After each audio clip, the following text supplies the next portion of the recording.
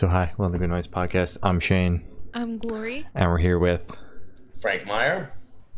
And I'm Dino Everett, and we're from the Street Walking Cheetahs. we're going to ask them some questions today. I'm going to start. So what inspired you guys to start the band, and what does the band name mean? The band name comes from a song by Iggy and the Stooges, which was Iggy Pop's, original sort of pre-proto-punk band. And they had a song called Search and Destroy, and the opening line was, "I'm a street walking cheetah with a heart full of napalm." And when we started the band, Dino and I were just kind of looking to play kind of obscure punk songs and songs we loved, garage rock songs and stuff by bands like the Stooges and the MC5. And that was one of the first songs we played. So at the time, when we were leaning on all this punk rock material, we were like, yeah, we'll be the Street Walking Cheetahs because we do a lot of Stooges songs. Little did we know that name, 25 years later, we'd still be having that name. And really, we don't sound anything like the Stooges at all anymore, but that sort of was our sort of beginning, that's kind of how we started, was doing that sound. Okay. That's fair. And then how'd you guys meet up? Mm-hmm. Dino, how do we meet up? We met up in your video store, you and me. Yeah, I used to manage a video store in Studio City, California, and Frank was one of the customers, and he must have had a Stooges shirt on or something.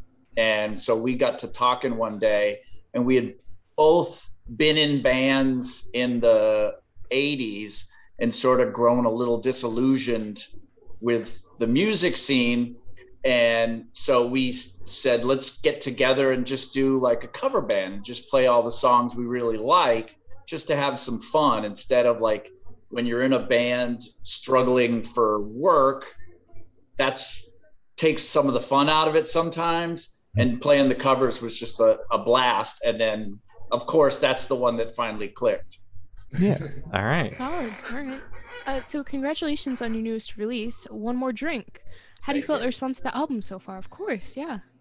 Well, I think Dino and I are such cynics that we keep waiting for some critic, and I'm sure it's going to come, especially now that I'm putting this out there, to just go this album is garbage. But so far the reviews, because that happens. And when we first started off, we were so excited when our first records and EPs came out, and half the press liked it and half the press was like, these guys are amateurs. This is terrible. This is bull. And, so all these years later, we feel like we've gotten better, but we keep waiting for someone to just gut punch us with a really, really terrible review. So far, it hasn't happened. We really like this record. I think we were lucky because we wrote it over a few years, and so we really could pick the best songs. It's not like we just wrote 10 songs or 11 songs. We wrote 30 songs and then just skinnied it down. They made demos for everything and just sort of slowly sat with them, and then just went, okay, these ones will make a really cohesive album. Yeah. And I think one of the things that happens with bands is you get kind of pigeonholed into a sound, and people know the Cheetahs as this high energy, full throttle rock and roll band. And so the first album in 20 years, in theory, you would expect just more of the same, but we're far more multidimensional than just sort of that one aspect. And so with this album, and I think this is why we keep waiting for the bad review, is because we tried to indulge all our influences on this album and show our pop side and our rock side. Well, and I think the difference too is, even on the early records, we would attempt to do these pop songs, but they just never quite worked as well as when we just did these full throttle chainsaw sort of Motorheady, Dead Boys sounding punk songs. And we didn't quite figure out how to make that side of our sound work for a little while. Mm-hmm. And now on this record, I feel we really kind of the power pop stuff, that sort of 70s cheap, tricky power pop stuff really fits right in with the sort of Motorheady, Dead Boys-y, Stooges-y punk stuff. And now, instead of any of it feeling oddball, it's just our sound now. We've just expanded what we do. We're better at it. Yeah, that's exactly. Awesome, yeah. Well, I mean, having almost 20 years in between My God, releases. You'd think we'd be better. If you hadn't been, it'd be what have you guys been doing? It sounds like the last record. What, you idiots? No change here at all. Then that's when you get the bad reviews. Yeah, right, exactly. Although, who knows? Someone out there is going to be no, I was a Street Walking Cheetahs fan when they were pure punk rock.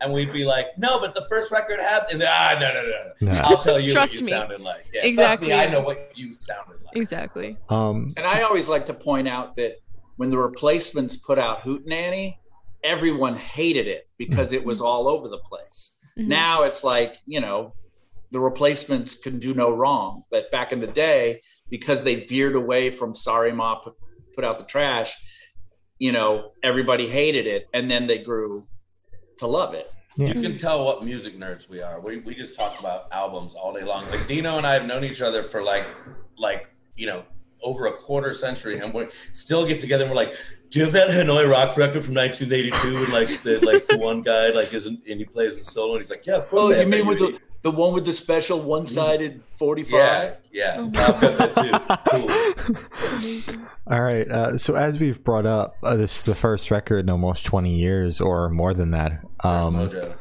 There's Oh, Mojo. hi Mojo. What made you Mojo. guys like come back together and make another album? I mean, we were essentially what happened is we didn't break up because we like had some huge falling out. It's just we were doing it for a long time and things just kind of were like the same for a long time. Like we kept getting all these. Every time we put out a record, it'd be like, these guys are going to be huge, and then like another record. No, just wait, they're going to be huge. And it was like 5 records later, and we were like, is this ever going to happen?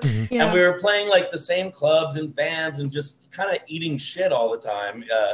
And you know, you can only be like critically acclaimed before you can't like pay your bills, before you start to reanalyze your like game plan. Mhm. So we all stayed friends and even played in other bands together. But about a decade went by, and we were pals with Cheetah Chrome from the Dead Boys, and he Mhm. was doing a tour of the West Coast, and he kind of just was, you know, asked us, "You guys want to come out there and be my backing band and then also be the support band?" Because that used to be something we would do a lot with people like Wayne Kramer and Sylvain, all these cult rock heroes that we liked. Yeah. MC5, the New York Dolls. So anyway, so we did this one-off tour and we had a blast, and we just never stopped after that. We just kept playing, and we were writing songs along the way, and some of them we were playing live and some of them were just demos, and just eventually we kind of just finally got off our ass and went to the studio. Okay. That's fair. All right. So what made you choose We Are the Ones for your lead single for this album? Because it's been about 20 years since you guys have dropped a new single. So what made you choose this one? Well, there's 2 things. One was that we were definitely leaning in this 80s direction with that song. And Dino and I are like big movie nerds. And like, I think we wrote a song that we were kind of thinking like, wouldn't this be cool to be like the kind of song you'd see in a John Hughes movie, like, you know, like The Breakfast Club or, you know, or what's the other one? Do you know what's the other Molly Ringwald John Hughes movie I'm thinking of? Pretty in Pink, or like, you know, like one of those kind of movies. Yeah. And so we wanted it to sort of have that vibe of like psychedelic furs or 80s K-rock sort of thing, you know. At the same time, we also, because we're both such music nerds, there was a record store in the Valley we used to hang out with. The Valley is, you know, where all the 80s stuff sort of started. And we both knew the owners, and I dated the daughter, and there's sort of a long story there. But like the woman who owned it, her and her daughter had this cat named Master Minou, and she was French, and that means like king of the cats, master of the cats in French. And so at the end of the song, you hear me and Dino going, Minou, Minou, Minou, and that's us calling the cat. Yeah. So we basically wrote a song about a record store and a girl I dated and her cat. And she loved 80s music and we loved 80s music. So we wanted to have this sort of 80s vibe. That's amazing. I love that so much. So yeah, you can, at the end of the song, you can hear us calling the cat in French. Minou.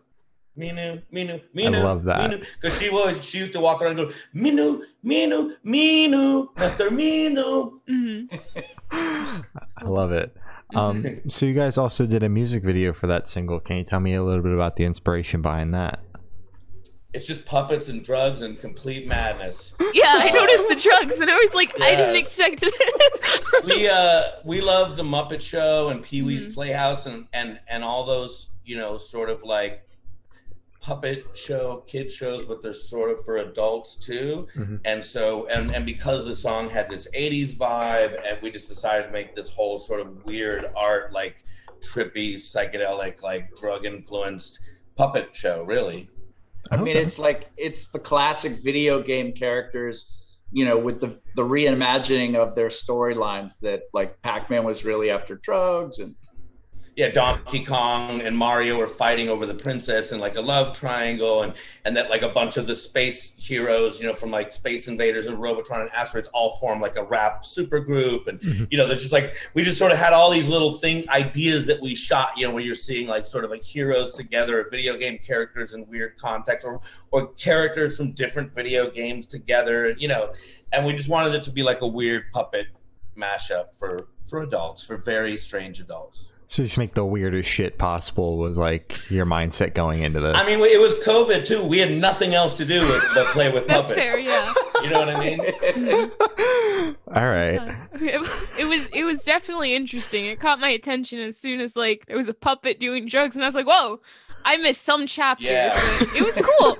It was cool. Well, so we did so there's another song on the record called One More Drink, and it has John Easdale from the 80s band Dramarama. Like I said, there's sort of an 80s theme on this record. Mm-hmm. And so we basically, it's coming out in like a week, but I'll just tell you. So basically the idea of the song is about drinking and drinking too much, and we're all familiar with that. And so the idea of the video was we're going to get together and perform it, but that we would be just drinking so much that we just couldn't even make our way through the own lip sync of our own video. And we just start sort of fighting and passing out and vomiting, and it just becomes like a shit show.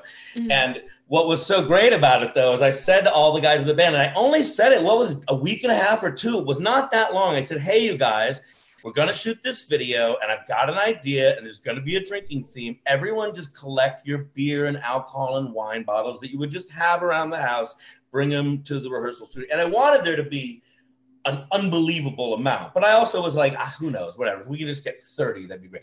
Yeah. We had 3 trash cans full. I was never prouder of my boy.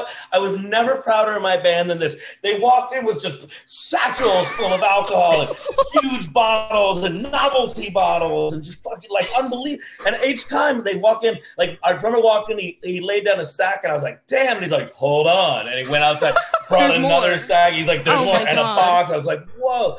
And I was sitting there at the end. I was like, you guys have never been prouder. I've just got something in my eye. Yeah. Wow. Yeah. So, you know. Crazy. What was the cleanup like for that? If there's so many like bottles. I don't know. We were pretty drunk by then. Did we clean up, do you know? That's what you pay for, right? At a rehearsal studio. Yeah. We had PAs. No, of course we cleaned up. No, most of them, they were empty for the most part. Yeah. You know what I mean? So like, it wasn't that big of a deal. I mean, like you had to set them up gingerly, and at the end we were like, you know, yeah. Throw them in the trash, boys. Get the hell out of here. That's fair. That's fair. All right. So is there any meaning behind the album name or cover art? Dino? Well, I mean, the album name One More Drink, he just kind of explained that it was, you know, we've all been there. You've had too much to drink and everything. And the album cover, I was just trying to think of, you know, there's lots of album covers with like the guys sitting at the bar and things like that. And so we were trying to think of a way to imply that we're in a bar without it just being the standard. And so I thought, let's just, you know, we're at the jukebox. And then of course we thought, well, why don't we're all kind of older and not so attractive. So why not have a really attractive young lady being at the jukebox instead? Mm-hmm. So, and then that way we could use the back cover would be, you know, the song titles on the jukebox. Okay. And then the shot in the bar, you kind of see her in the background. So it's all sort of connected. It's almost like we're at the bar drinking. She goes to the bar. We happen to be on the jukebox. Because, of course, we would only drink at a bar that we're on the jukebox at. That's really what we're implying. If you want us to drink in your bar, you better put us damn well on the jukebox. Exactly, yeah. That's what. But then we hid like some of our favorite songs on the back cover.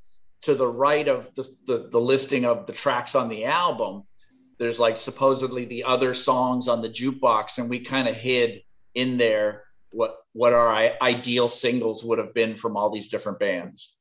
Okay. Okay. All right. Makes sense. So can you tell me a little bit about your writing process for this album? You know, at this point, Frank is a machine. well, I write a lot of songs, and I write a lot of songs in a lot of different directions, and so they're not necessarily always hard rock and roll, punk rock stuff. But when I do, I would always sort of earmark them for the Cheetahs. But beyond that, I have a home studio, and our guitarist Bruce Duff has a home studio, and Dino lives right down the street from me, and our drummer, and so does our sax player, and then our drummer lives right down the street from Bruce. So usually the way that we kind of get songs up and running is whether an idea is coming from me or from Bruce or something we worked out in a rehearsal studio. We usually record a demo of some sort in GarageBand or Pro Tools or whatever. We are all producers essentially too. So the whole album was already demoed. Like we had made it, pretty complete, almost identical to the end recording demo of every single song. And we had that for 30 songs. Yeah. So we had completed, fully realized demos of all these songs, and then just kind of sat back and chose the best songs. So that was really the writing process. A couple of them were written out of ideas in rehearsal. A couple of them were songs that I had. A couple of them were songs Dino had. A couple of them were songs Bruce. Everyone sort of brought stuff to the table. But in the end, we just decided that the rule was best songs win. Okay. Doesn't matter who wrote them. We'll just pick the best songs. If it's a punk song, then it should be the best punk song that we got of the batch. If it's going to be sort of a hard rock song or a power pop song, like we had a bunch of choices. It has to be the best one, All right, makes sense. Will those other songs ever see the light of day? Probably. At this point, I feel like we had a really good time making this record, and especially if I don't know what touring's going to be like over this next year. I mean, it's been off the table for the last year, but maybe it's starting to be back on the table. But it's still, even if you book now, you're going to be booking for like 3 months from now. Yeah. So who knows? I mean, I'm just saying, for a band like us, I don't know what touring is really going to be like. And if we find that live stuff is somewhat limited for a while, it might be easier to just jump back in the studio and make another record. And we certainly got a bunch of songs. So Yeah, I mean, it's like if you go back to the 70s, a lot of the bands, they were pushing them. They had to every 6 months crank out another album. And I think thankfully that's one of the things that's not really a problem for us as a band. If there was labels that wanted to put them out, okay, yeah, every 6 months you want a Cheetahs album, we could do that. Yeah, we have the songs, it's just sort of us again choosing between the other batch of, you know what I mean? Like, yeah. I mean, because since we recorded these, we've written a bunch more. So, Yeah, Wow. always got songs. Exactly. Songs, baby. It's all about songs. It's honestly, it's the only way in show business, quote unquote, that a musician makes any money. I mean, you might, if you're the kind of musician playing gigs like a cover band or, doing like sort of, patio gigs, you might get like some, cash at the end of the night kind of gig. But beyond, and then if you're in a real touring band, you're making money, but you're spending money to be on the road. So you're lucky if you come home with any real money. And the way that most musicians, who aren't hugely successful make money is off of publishing, i.e. licensing and sync, meaning getting your songs in TV commercials and, and movies and soundtracks. And, because streaming doesn't pay anything, Spotify doesn't pay anything. It's cool to get that stuff, but it doesn't put money in your pocket. Bandcamp does, selling merch at the merch table at your shows does, live shows. So for a band like us, if, we kind of have to like either be playing live or we've got get creative with how we can make money. So for us, like making songs that we can get out there and get placed, and then selling our stuff on Bandcamp, that's all you can do now. Yeah, let's just say thank God for reality TV. Yeah, because we've gotten a lot of songs like in that stuff over the years, and that stuff we have publishing on that, and like we still get paid on that stuff. And honestly, you can take all the gigs you want, it does not equal what you get paid off of a few songs in the right TV commercial or reality TV or MTV. Like you watch those MTV shows and they're just, every 4 seconds it changes music, It's like those are all music cues guys like us get paid on, what I mean? So like the less they use it, the less you get paid. The more they use it, the blah blah blah. There's different tiers, but like you get enough of that stuff out there. We have hundreds of songs now, so a lot of them are out there. That's the way that musicians make money now. And it's funny because when I grew up and when Dino grew up, like for punk rockers and like true metal, you know, everyone was like, dude, if you're like on TV, like on a soundtrack or a TV commercial, you're totally selling out. Exactly. And like that, yeah, like it was a sellout. Now all of a sudden you're like, please, I would love to be in a Target commercial so much. Oh my God, I could pay my rent forever. Exactly, yeah. I mean, you can go back to Iggy Pop again for the sort of clarification of that, where somebody approached him and said, you know, what do you think about like your song being used in a Nike ad? And he was like, you know, I don't care if they use it to sell, you know, napkins or peanut butter or whatever. They weren't written for that purpose. So if they want to use it for that purpose, go ahead. Yeah. I think the funny thing is that we've interviewed a lot of artists and not a single one has brought up the fact of like selling or like putting your music out there into like the soundtracks and put it on TV and stuff to make money. And most of the people we talk to are in like some sort of DIY space, and I don't even know if that's something that crosses their mind. Yeah. Well, we're in a DIY space as well, but at the same time, we've also been doing this for a long time, and exactly, so we've seen a lot of different degrees of success. Don't get me wrong, we've never been Aerosmith or some huge rock band or so, you know, we're never Green Day or anything, you know, some crossover band, no doubt. We're always sort of a cult band with a cult following. However, you know, we've been on a bunch of different record labels over the years, so we've seen and read many different record contracts and publishing deals, and we have our own publishing and we control our own publishing, and we know exactly what our band is worth in a live situation and to a licensing, you know, house or a sync company or publishing deal, and we know kind of how that all works. So, you know, our operation is DIY in that we make our own music, we control all the digital rights, we find essentially a independent record label that's putting out vinyl and CD because we want to have retail presence. We want our shit to be like in the stores too. You know, I want you to be able to get the vinyl. I want to get to be like colored vinyl and dope vinyl. So we always try to team up with someone that's doing that, and then they basically put that out. We get some copies that we can sell and move at our merch table and blah, blah, blah, on Bandcamp and stuff. And then we've kind of got all those things set up. And then as we're writing our songs, of course, you're just trying to write good songs, but we've also worked with all these licensing agencies. So we know we've written a good, catchy song. We'll for sure send it to people and be like, hey, man, can you guys use this and place this? And we've had enough success doing that where it's a good thing to do, but it's not why you do it, but you'd be an idiot not to do it. Yeah. I mean, why would you not, you know, you write the songs you write, but then why would you not try to make the money you can make off that? No one's DIY. You know what I mean? Like no one plays music and sells it to not sell records. Yeah. No one wants to not succeed. Yeah. Every single person that's putting out music and playing wants to succeed, or why the fuck would you do it? Sorry, I don't know if I can curse on your thing, but oh no, you can. You know what I mean? Like, I mean, if you're showing up on a stage somewhere, you want people to show up. If you're making music, you want people to hear it. If someone's going to pay for it, don't you want to at least ask for that money? Or exactly. Who just goes like, no, you can just take all the money. I don't even know who makes the money. No, don't be an idiot. Ask who makes the money. Take your share. Yeah. Make that share as much as you can. You know why? And don't, you know, you don't make decisions, but you don't like necessarily write songs thinking they might sell more. But on the other hand, I'll tell you this: if someone pays me to write a song, I'll write whatever the fucking song you want. Exactly. Why not? Know what I mean? Like people come to me and all the time, and I write songs with people, and it's just like, yeah, you want to write a country song? Like, you know, give me publishing on it or give me some money. Fuck yeah, let's write a country song. Yeah. You know what I mean? Like we've done hip hop beats and, you know, all sorts of stuff that's out of our comfort zone. Maybe not always as the streetwalking cheetahs, sometimes as solo musicians. But like, we're musicians. This is what we do for a living. If you're not paying, I'm going to do what I want to do. If you're paying me, it's a gig. Whatever you want. Yeah, man. Then you're the client, you know. And if I don't want the gig, if I don't feel comfortable, I won't take the money. But if I'm taking your money, what do you want, sir? Yeah.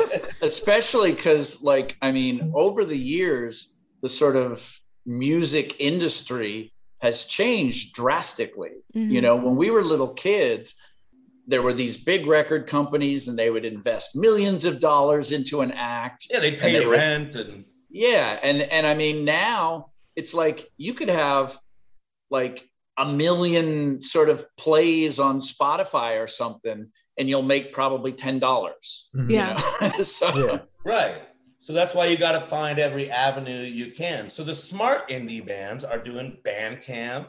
You know what I mean? Because you can actually make money off that. Yeah. And they're making some actual, whether it's a, cassette, or whether it's a hard drive they're selling, or whether it's vinyl. I mean, I've seen it all. I mean, I've seen people literally sell like robot hard drives at shows with their catalog of their album, just popping in, all that digital. Sounds expensive. I feel like those... I don't know, man. There's all these nerdcore rappers, and they've got like all this crazy like digital stuff that you can buy at the merch table. Yeah. And then there's bands doing vinyl, and there's bands doing cassettes, and there's just so many ways, T-shirts and trucker hats and patches and singles. And I mean, that's, bands can make money that way. And then beyond that, you just try to like not get ripped off. Yeah. It's a good tip. It's really the goal. Yeah. Oh my God. Yeah. More like small bands need to think about that. Just trying to figure out different ways to monetize their work, I guess. Yeah. First you're trying to monetize, then the overarching rule is just trying not to get completely screwed. Yeah. Yeah, definitely. So can you tell me where your headspace was while creating the album? Shifting back to that. Dino, where was your headspace at? Well, I mean, I think we as musicians and individuals, it's no secret that we're getting older. And so I think the things that we're writing about are no longer necessarily like, let's get fucked up and party tonight. Although we did write One More Drink. Yeah, and there is a song called Fast, Fucked, and Furious that's actually exactly about that. But that was okay, never mind. No. He's right in that we definitely have a few I mean, look, our band, like what we generally are good at is violence and sex and drugs and car crashes and fist fights and bottles over the head and bloodshed and teeth on the floor. That's our bread and butter. That's all the classics. Yeah. All the classics. So there's 2 or 3 songs on the record for sure that are just that, because like, you can't do a Cheetahs show without just some bloodshed. Exactly. But there's also like some power pop stuff and some kind of 80s sort of rocking stuff and some stuff that's almost more like Guns N' Roses-y sort of hard rock. So I don't know. I think if anything, our headspace was probably just that we finally felt like we didn't need to appease anybody. Like we didn't have really a label we had to answer to, and we didn't feel trapped in feeling like we have to be punk all the time. Yeah. Like made a good record. Had fun making it, yeah. And had fun making it. Hell yeah. For crying out loud. So what band or artist influence you think you can hear the most on this record? Well, it's funny because we have some special guests on the record, and in a way we were sort of hedging our bets with them, because we wrote a song. Dino came with this idea for this song that became The Rejected, and it basically sounded very much sort of a tribute to the band The Adolescents, and we're all big fans of The Adolescents, and we know those guys, and so we thought, rather than people saying, hey, you guys wrote an Adolescents type song, what if we get Rick Agnew from The Adolescents, and that way it's a tribute to The Adolescents, not an homage, if you will. And then same thing with Dramarama. We did one with John Easdale from Dramarama. We wrote a song that sort of was like a tip of the hat to Dramarama, and we knew John Easdale, and we were just like, well, let's just get him, and that way we're cool. What were you going to say, Dino? I was just saying an homage, if you will. An homage, if you will. Mm-hmm. So yeah, that was sort of I think if anything, our older records probably were more directly influenced by like New York and Detroit. We were always into that like New York CBGB's sort of Ramones sound, and and the Dead Boys, and then like the Detroit sound of the MC5 and the Stooges. And this record's probably a little more West Coast sounding for sure. And the punk rock songs are kind of a little bit more West Coast sounding punk. And there's definitely a bit of that Chicago Cheap Tricky sort of power pop with big guitars thing. So it all feels like it could all be in the same record collection now. Yeah, definitely. It could be. That's where Dino and I have always sort of been friends and collaborators is just that like we both had these diverse record collections. That's why we started talking in his video store back in the day. You know, like we both liked punk rock, but we also loved new wave, and we also loved heavy metal, and we also loved, you know, different other weird stuff that doesn't fit into that at all, jazz and blues and, you know, stuff. And Dino at the time had this fascination for like female pop singers he would play me this stuff on some of our car rides. I'd be like, yeah, this is great. Oh my God, I'm going to kill myself.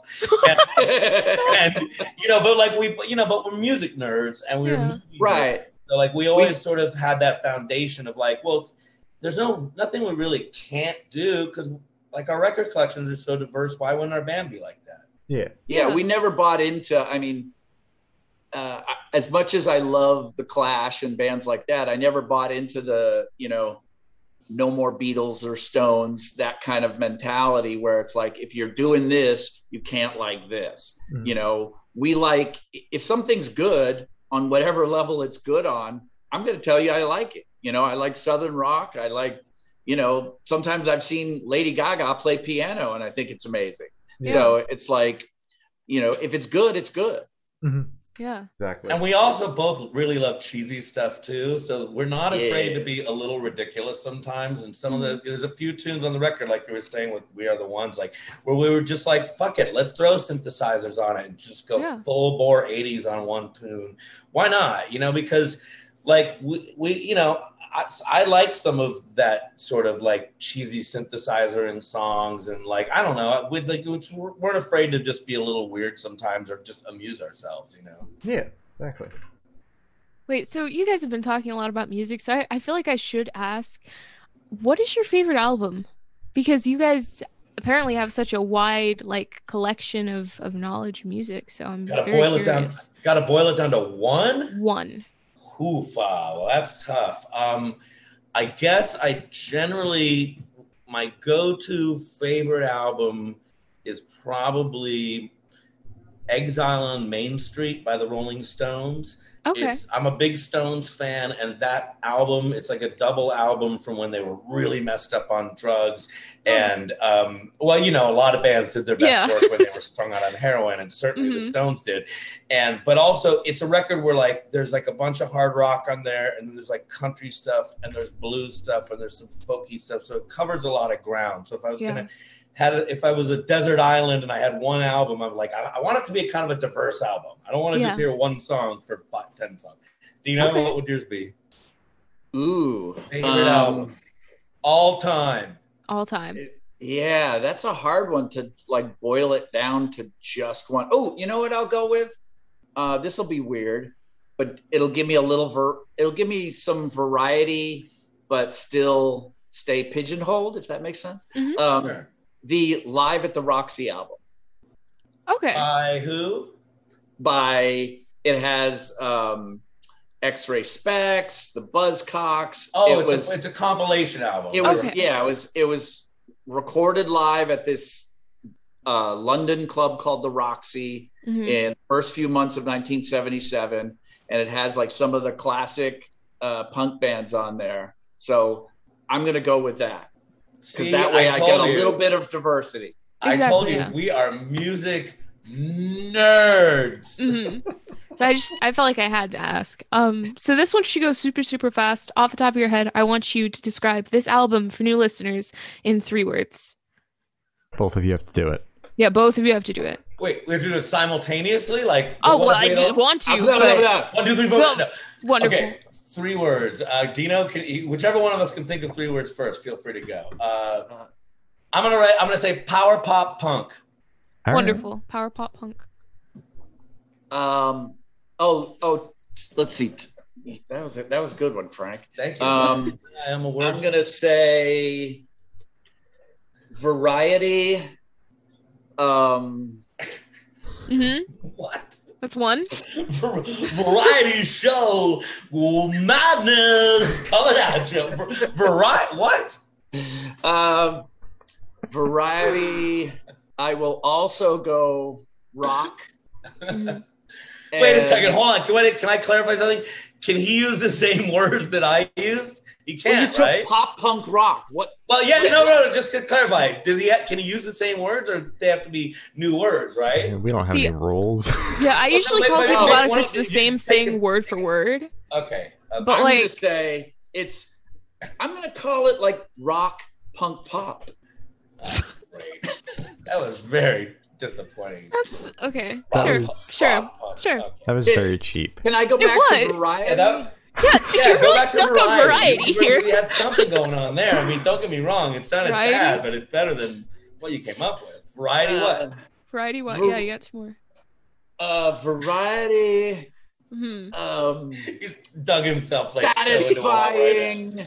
Variety, satisfying. It's variety, satisfying, and now. No one's gonna buy this Like record. Yeah, this isn't selling me on it. What was the last? it's an eclectic, satisfying variety.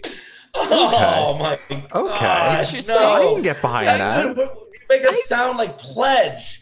It's You make us sound like like a carton of milk. they're gonna think it's like a satisfying like a variety. a bunch of Broadway show milk. tunes. Yeah, what are we like? What a new brand of Fritos here? An eclectic. Oh my god. Jesus, Tina, that was No, awful. Wow. we're an eclectic, satisfying variety. You guys might have caused the breakup of this band with that. Oh, I don't goddamn. even know if I can. I don't even know if I can like stomach this anymore. Oof. Hey, Dino, remember I told you to stop by the acoustic gig I'm doing tonight? Why don't you Yes, ixnay don't. on this Isnay, bro? Jesus. So in that same Sorry train of about thought, unfortunately, is there a certain feeling you want your listeners to have while going through the record? You want Yeah, them- like an eclectic Eclectic, yeah. satisfying Satisfying. variety. Variety. really. I mean, I think Dino said it all. Next question. Yeah, I'd like them to be satisfied Mhm. with the variety. No, I mean, yes, all that really. It's not. Actually, can you edit that answer to this question and just post? Because actually, okay. So here's what you're gonna do. I'm gonna solve. I'm a producer. Here's what you're gonna solve this. Okay. You're gonna take Dino out of the first question and then edit his answer to the second Just copy question. and paste it. Yeah. And then here's your cut point. And Okay. here, go. That was great, Dino. Terrific information. Next question. Shane, are you gonna do that? I mean, I guess. No, I'm kidding.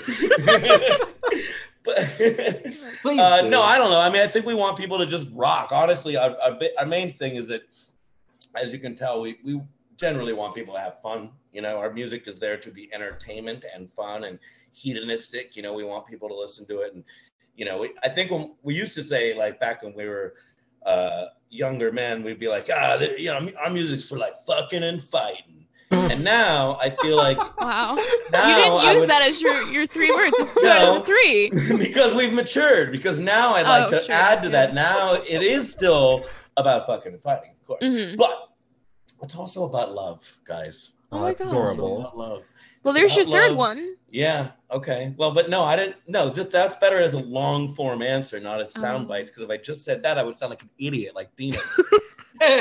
No. Well, I would like to answer this question as well. No, I think we're done with the show. Hey, all right, take it easy, guys. It's been great. Bye. Click. God. No, go ahead. No, I would say that I think for me with this album that it's okay to have melody with your hard driving punk and rock and everything. And I think that's sort of what I think people can get out of that. All right. Solid. All right. So, There you go. Slowly digging yourself out of that hole, you know.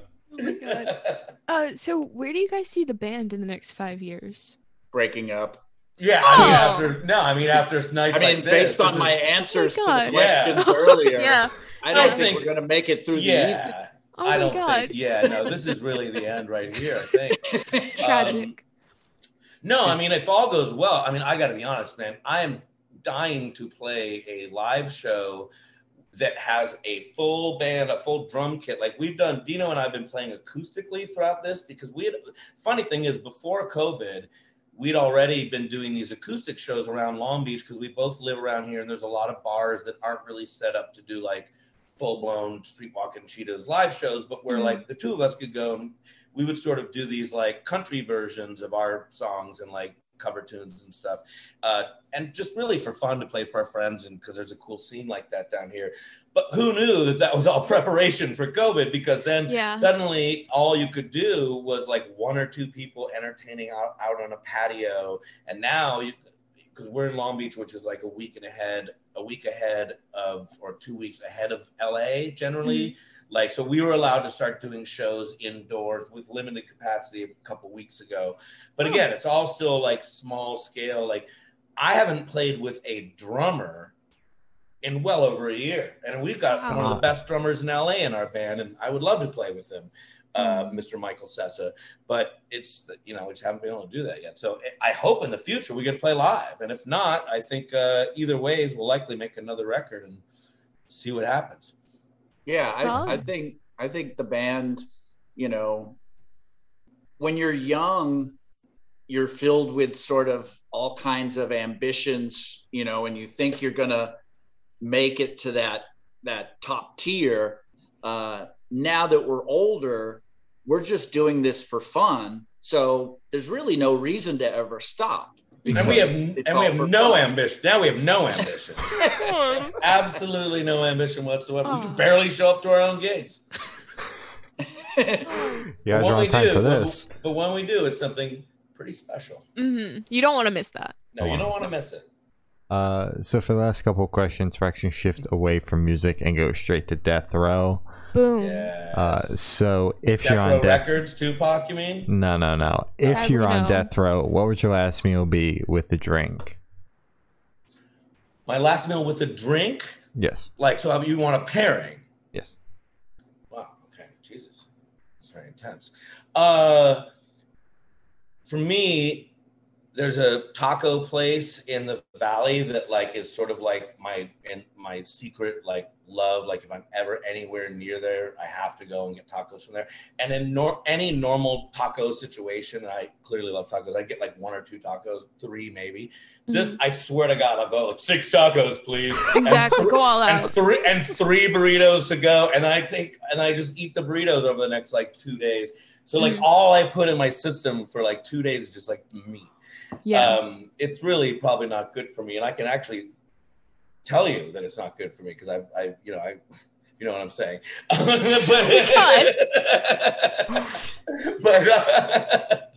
but so that would be my last meal, and I guess if I was going to pair that with something, even though normally I would just get like a root beer there, I would go with a nice, really good tequila on ice because it's my last meal and it goes well with Mexican. So let's just say, for the sake of conversation, a Patron on ice. All right. With like Henry's Tacos, straight from North Hollywood. And Dino? Yeah, and before I tell you my answer, can I just tell you about Henry's Tacos? We would, our guitar player, Art Jackson, lived in the Valley and lived kind of near Henry's Tacos. And so whenever we were loading up a van to go off on a tour, we'd all like get into the van and we'd be on the road for about an hour or something. And then you'd hear like in the back seat, you'd hear this. And of course, Frank ran and got a bunch of Henry's Tacos. Of course. And so everyone else in the van's hungry and Frank's just crunching away on his and like 2 hours into the drive, they'd be like, "You guys think we should stop for food?" I'd be like, "Nope, I'm fine. I think we're cool. Go for another couple hours, boys. Totally cool."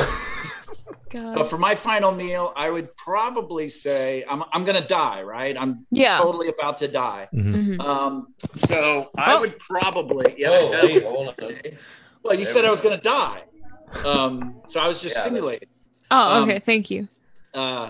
My final meal would be what in England is called cottage pie, but what here we call it shepherd's pie. Oh, okay. I would have shepherd's pie and a Heineken and then kick off. All right. Solid. All right. So if you could live in one fictional world for a week, where would you live? Like a video game world? It could be video game, movie, comic book series, book, whatever you want it to be. For 1 week. I would definitely put myself in London in the early 70s. Is that Just from a because I movie, would've or is loved that it. just No. But they said Yeah. fictionalized. Yeah, A fictional world? Fictional. Oh, Yeah. fictional. yeah, like Oh. Harry Potter, Yeah. Oh, I'll go for to example. Narnia. I'll go to Narnia. What's What the that? That's hell? good. That's good. Narnia. Yeah, I'll go to Narnia. Yeah. Okay. All right. So here's the question, Dino. Do you know what my answer is going to be? Based on the current obsession, I do. Yeah. Okay. So I would go into the world of the first of the movie Trancers, not Trancers 2, 3, 4, 5, 6, or 7, but Trancers Lord, 1. 7? There's 7 Yeah. Trancers. Well, technically there's 8 because there's also a short film called Trancers 1.5, by the way. Oh my This is God, all on that's too Amazon many. Prime. That's too many. And Trancers stars a guy named Tim Thomerson, and he plays Jack Death, who's sort of like a private investigator who goes after Trancers, which are sort of like essentially vampires, like sort of like future-y zombie vampires. But he also time travels and he goes back to fight this guy, and he ends up in 1985. So I would go back to the world, the future world Mhm. of Trancers 1, mainly so that I can hang out with Jack Death, aka Tim Thomerson. Look it up. And you might remember Tim Thomerson as Gene from the hit television show Quark. I do. They won't, but I do. Yeah. Are you talking to me? You must be talking to me then. Yeah. I'm no. talking So to anybody listening. Yeah. yeah. So that's and let me just make this clear. Like that's really like I've sort of stopped watching any other movies that aren't in the Trancers franchise, or another movie starring Tim Thomerson, or Wow. another movie produced or directed by Charles Band, because they're all sort of in the same universe. Yeah. And Universe. and that's just like who I am now. Like I'm a Trancers guy now. Like You're a to the point- Trancers fan. more than a fan though. A It's like, stan. oh yes. Yeah. I'm a Trancers stan. Yeah. Oh my God. Exactly. Yeah, no, I know exactly. You made it your I know whole something. personality. Exactly. You could start Trancers So, Stan When you guys Twitter. are off, Yeah, when you you guys should are join. offline on Mhm. your own. I've joined. If you don't think I've joined a whole bunch of Trancers and Full Moon and Empire Pictures like fan groups, you're crazy because I'm all over that shit. Okay, good. I was at an award show this weekend. I directed a movie, a documentary, and it was up for a Film Thread award. And I walked in coincidentally wearing a Jack Death Trancers t-shirt, because where else would you wear that shirt but Exactly, to a yeah. film festival? You know what I mean? Because I figured some film nerd would be like me, would be like, hey, Jack Death, cool.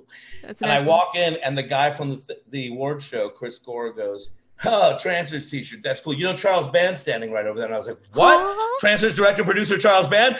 And Okay, good. I ran over there, and I swear to God, this is exactly Mhm. what Charles Band saw. Okay, Hold on, Okay. close your eyes for a second. You ready? Okay. This is what he saw. Oh my God, Charles Band. Oh my God, Trancers and Trancers 2 and Trancers 1.5, which is actually from the unreleased movie Pulse Pounders, and then Dungeon Master and Laser Blast. Oh my God, Laser Blast. Oh my And then God. he was literally like, calm down, son. Yeah. Someone get him a water. Mhm. And then God I damn. pitched him a crazy project idea that I want to do. That, guess what it involves? Trancers. Of Sure, course. Of course. Yeah. Of course it does. Yeah. Well, I have the honor of asking the last question, and every single person you've spoken to has said that it is the most important question. Uh-oh. Does it involve Trancers? Unfortunately, Sadly, Don't worry, no. I'll screw it up. I'm not answering. So there you go. Oh. What is your favorite color? Ooh. Trancers. Sure. All right. No, I'm sorry. No. I'm going Trancers 2. Okay. Thank Okay. you. No, I was a little worried. Favorite color? Blue. I always like blue. Okay, Alright. solid. I know this is very cliche, but anybody that knows me, it's black. All right, I respect I don't that. wear fine. anything but black. All right. You guys want to guess what color dreamy Tim Thomerson's eyes are? Blue. Mhm. Wow. I love that. You I have love that for really, you. you really have made it your entire personality, haven't you? Mhm. Yeah, he's gone over the edge. Yeah. Just a little Don't worry. bit. Me too. Me too. It's okay. It's okay. Yeah. So as I said, that's all the questions we have today. Is there anything that you'd like to plug? Well, Trancers 1. Oh my Trancers 2, God. Trancers. No, Dino, good move. Ooh. Got the vinyl. Yeah, Street Walking Cheetahs, one more drink. We're on Instagram at Street Walking Cheetahs, or Facebook at The Street Walking Cheetahs, or you can go to our Bandcamp, which is The Street Walking Cheetahs, and you can buy the record on vinyl, and you can buy all sorts of other cool, shirts and CDs and all sorts of fun stuff. All right. And Awesome. hopefully we'll be playing live again. Hell You yeah. can come see us play live. That'd be Look sick. out for that. All right. Well, thank you for now. This guy's been the Street Walking Cheetahs, and we're the Good Noise podcast.